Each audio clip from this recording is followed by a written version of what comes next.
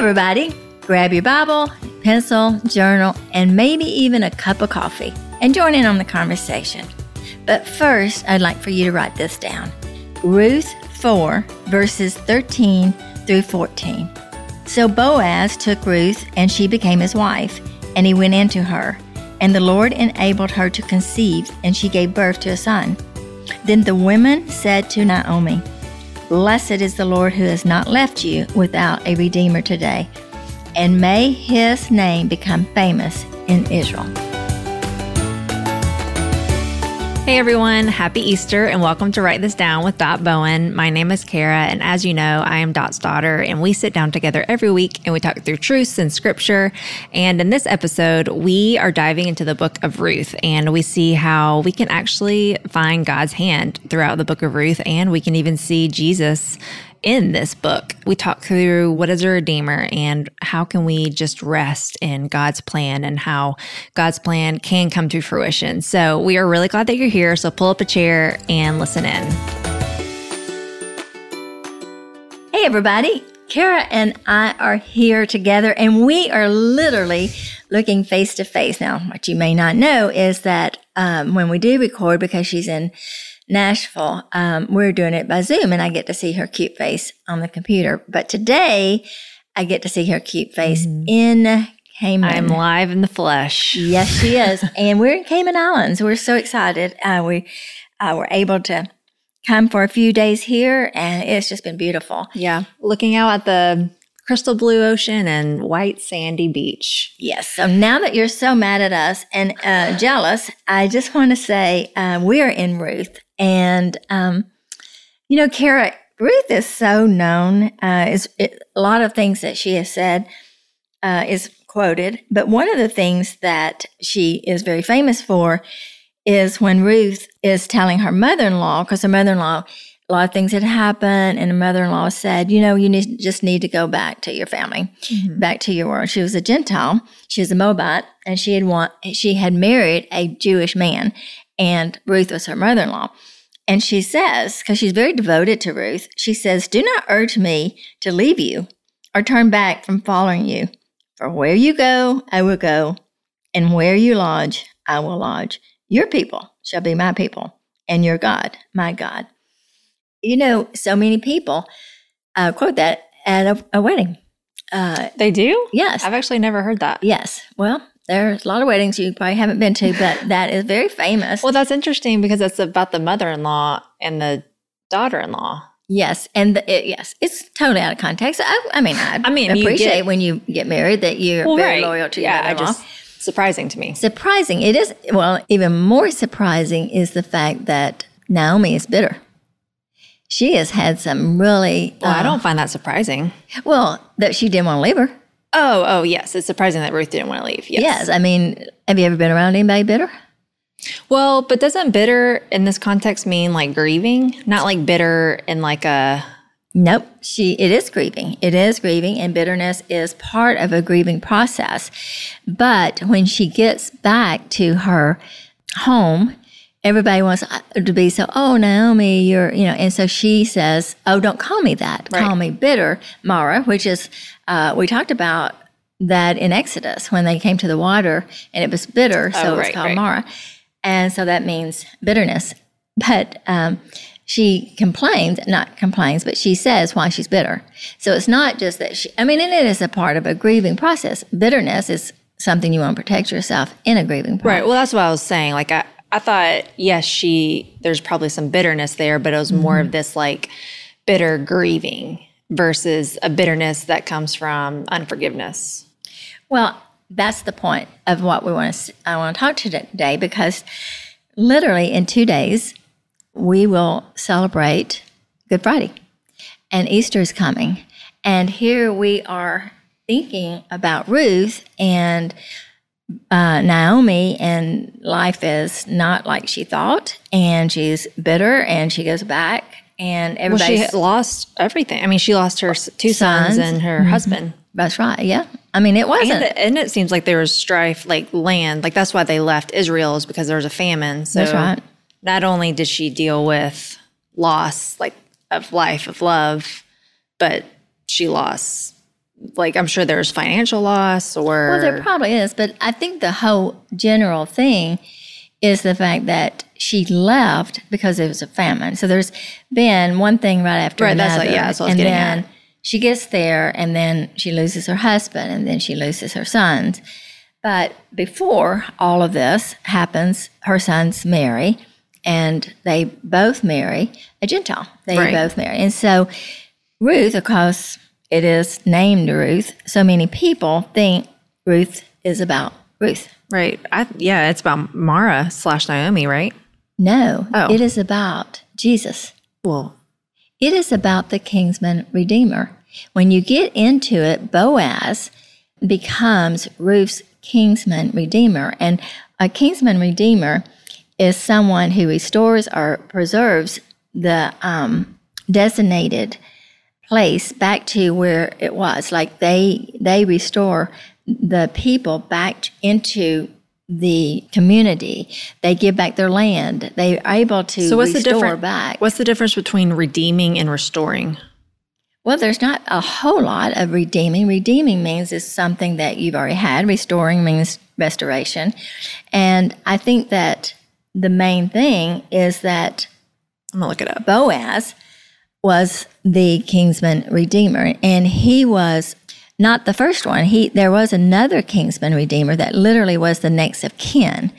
And he goes to them, as you know, when we read the story, and that kinsman, the number one person in line to be the king's redeemer, refuses. And so then Boaz then goes in and becomes Ruth's and Naomi's kinsman redeemer. So he's restored back into.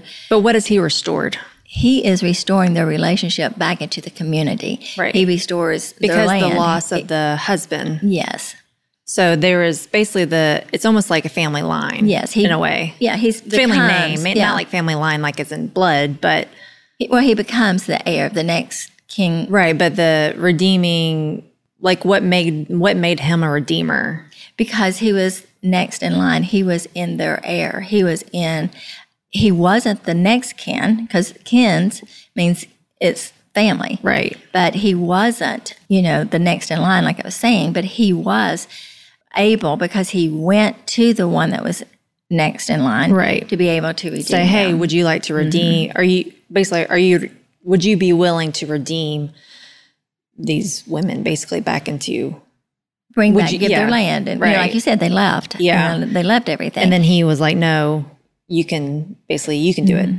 Basically, it's a relative who restores and preserves the full community rights of an individual family member or a disadvantaged family member. But what I want to say is, you think about the story of Ruth and what happened. She gets, like you're talking about, she has a famine. She has to leave. Then she loses her husband. Then she loses her sons. And then she's like, what are we going to do? And then so she tells her daughter-in-laws, why don't y'all go on? And of course, we know, I just read, Ruth says, no, I'm not going to leave you. Right. Well, and she says go on because she's like, I'm not, like basically like what, even if I were to get married again mm-hmm. and have two more sons, what are you going to wait, for 20 more years or, whatever. Yeah. So basically like go on with your lives because. What I have to give you. Right. And so again, everything you're saying is, can't wait to tell you what I've been thinking, because all of this is about what our circumstances is. It's about what can I give you, or look what God can give me, and look what God hasn't given me, which caused Naomi to be bitter. Now, somehow, Naomi comes, and I guess just being hungry, I guess you get hungry enough, are miserable enough, you come and try to think of a creative plan, and she remembers about Boaz, and so she tells Ruth to go, and there's a big plan about Ruth going and, getting food and, waiting until, and obviously Ruth must have been a really amazing woman, because she went in, here she is not an Israelite, so she's this foreigner, she's going into the field, and she waits until after the people that own the field, the reapers, that, getting all the wheat, and she waits, and then she takes what's left. Well, I think it just shows, like her character, like she, Absolutely. and that's what Boaz noticed about her. Like, oh, I noticed how hard you're working, and I noticed not even how hard she's working, but that relationship with her mother-in-law. Yeah, that, and he noticed like you're a quote unquote foreigner, but you also, like, basically he acknowledges the fact that she loves the Lord. Like, I don't know how I don't know if she loves the Lord because... Well, but like she like believes in the Jehovah, like the Israelite God. Well, and I don't know that, but I know that she's very loyal, and she says, your God will be my God. So there definitely is a strong religious, commitment, but it's mostly to Naomi. But it says, your people will be my people, and your God will be my God. Yeah. The point of it is this, is that God had a plan. And as I was saying earlier, we're going to go into Easter. And Jesus is our kinsman redeemer. And God had made a commitment and a covenant with Abraham and said, you're going to be, the father of many nations. And, I hope this comes out the way that it's coming in, or I've been thinking about it. I've been thinking about it all week, how that God has a plan, and God's very faithful to his plan. And we don't know what he's doing. And Naomi's bitter. Ruth thinks she's lost everything. She's going to stay with her mother-in-law. And she's just going out in this field. And here she meets Boaz. And Boaz is in the line of David. Mm-hmm. And David is the ancestor in the lineage that Jesus will come. Right. And we're about to celebrate Easter. Mm-hmm. And so as I think about all the things that God did, all the circumstances, all of these things that are happening that appeared from the human perspective horrible. And I'm not saying it was great humanly, but God had a plan.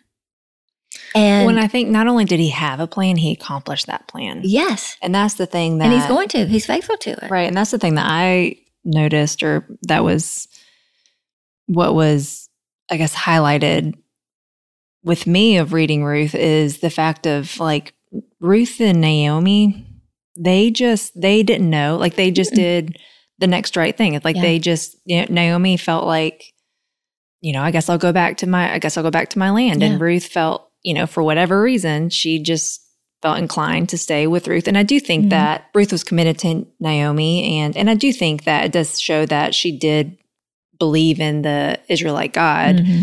So, and for whatever that reason, but it's just, and then she thought, well, maybe I'll go in this field and I'll wait. It's not like they didn't have to do anything to try to make it happen. Like they just lived their life. They did what they felt like. And that's what I think,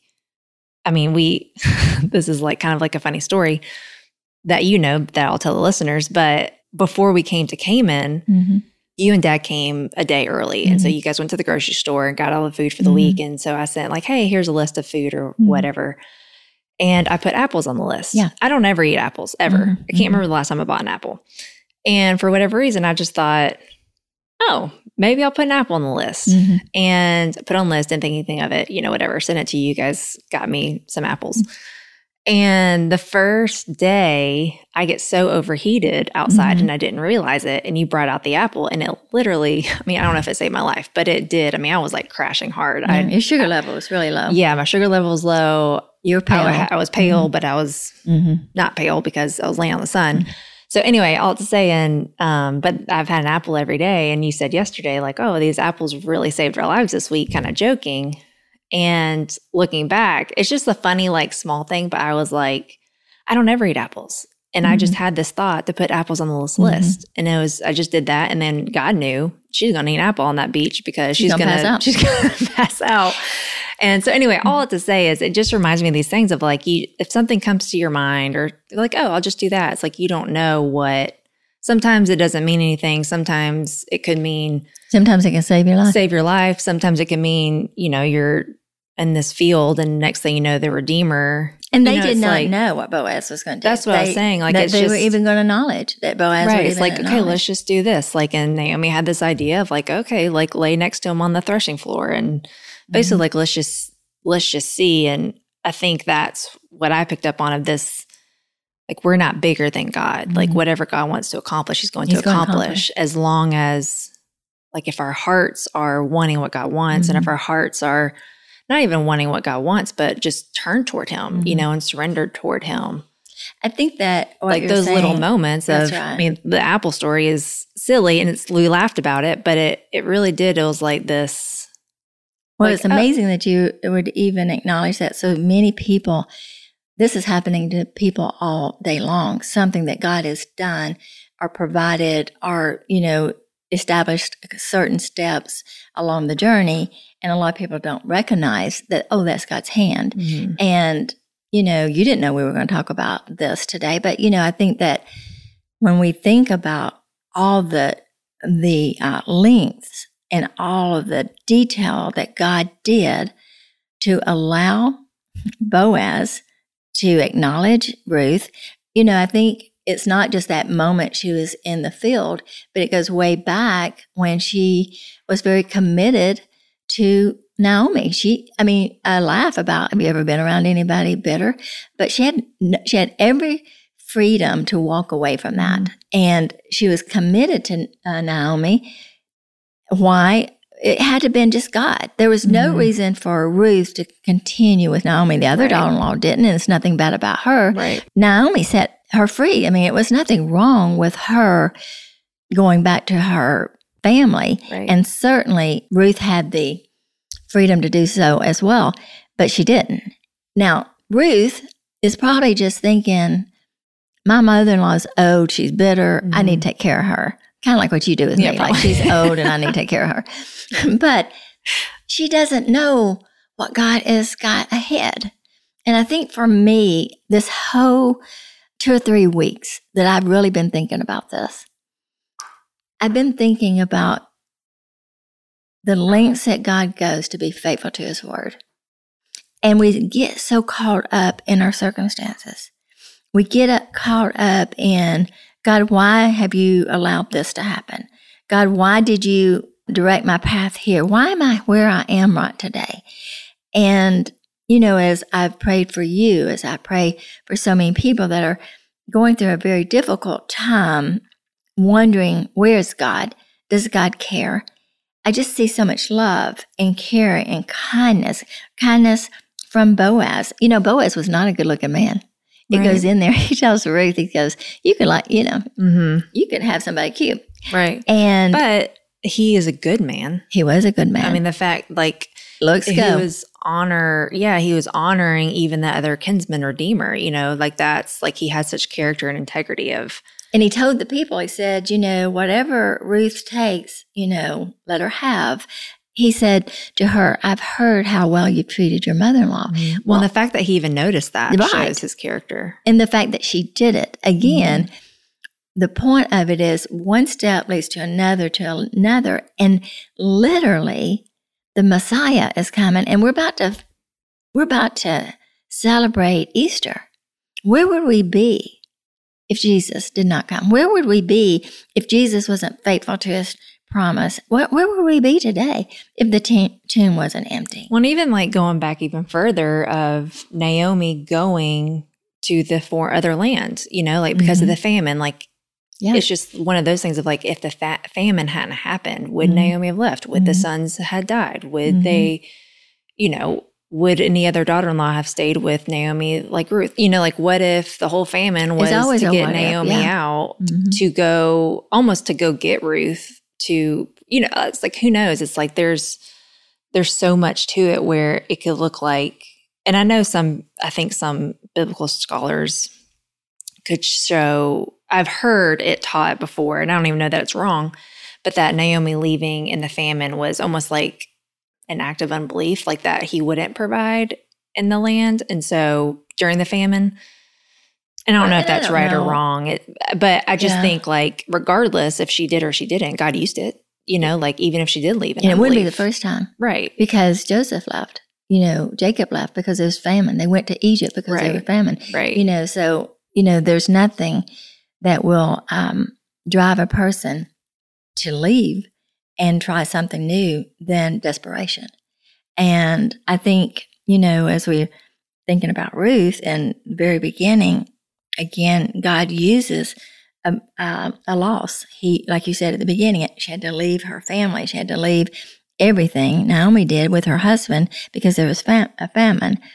And I think that God uses these losses. He uses these things that are difficult in our lives to show us how faithful He is. And I just don't want to miss that. I've just been thinking, here we are about to approach Easter, and Jesus came as the Messiah, and He comes through the line of David. And David, is in the line of Boaz, all of that, because God said to Abraham, and, all through the Old Testament, we're talking about how that the Messiah would come through the line of David. Right. And they say, see that.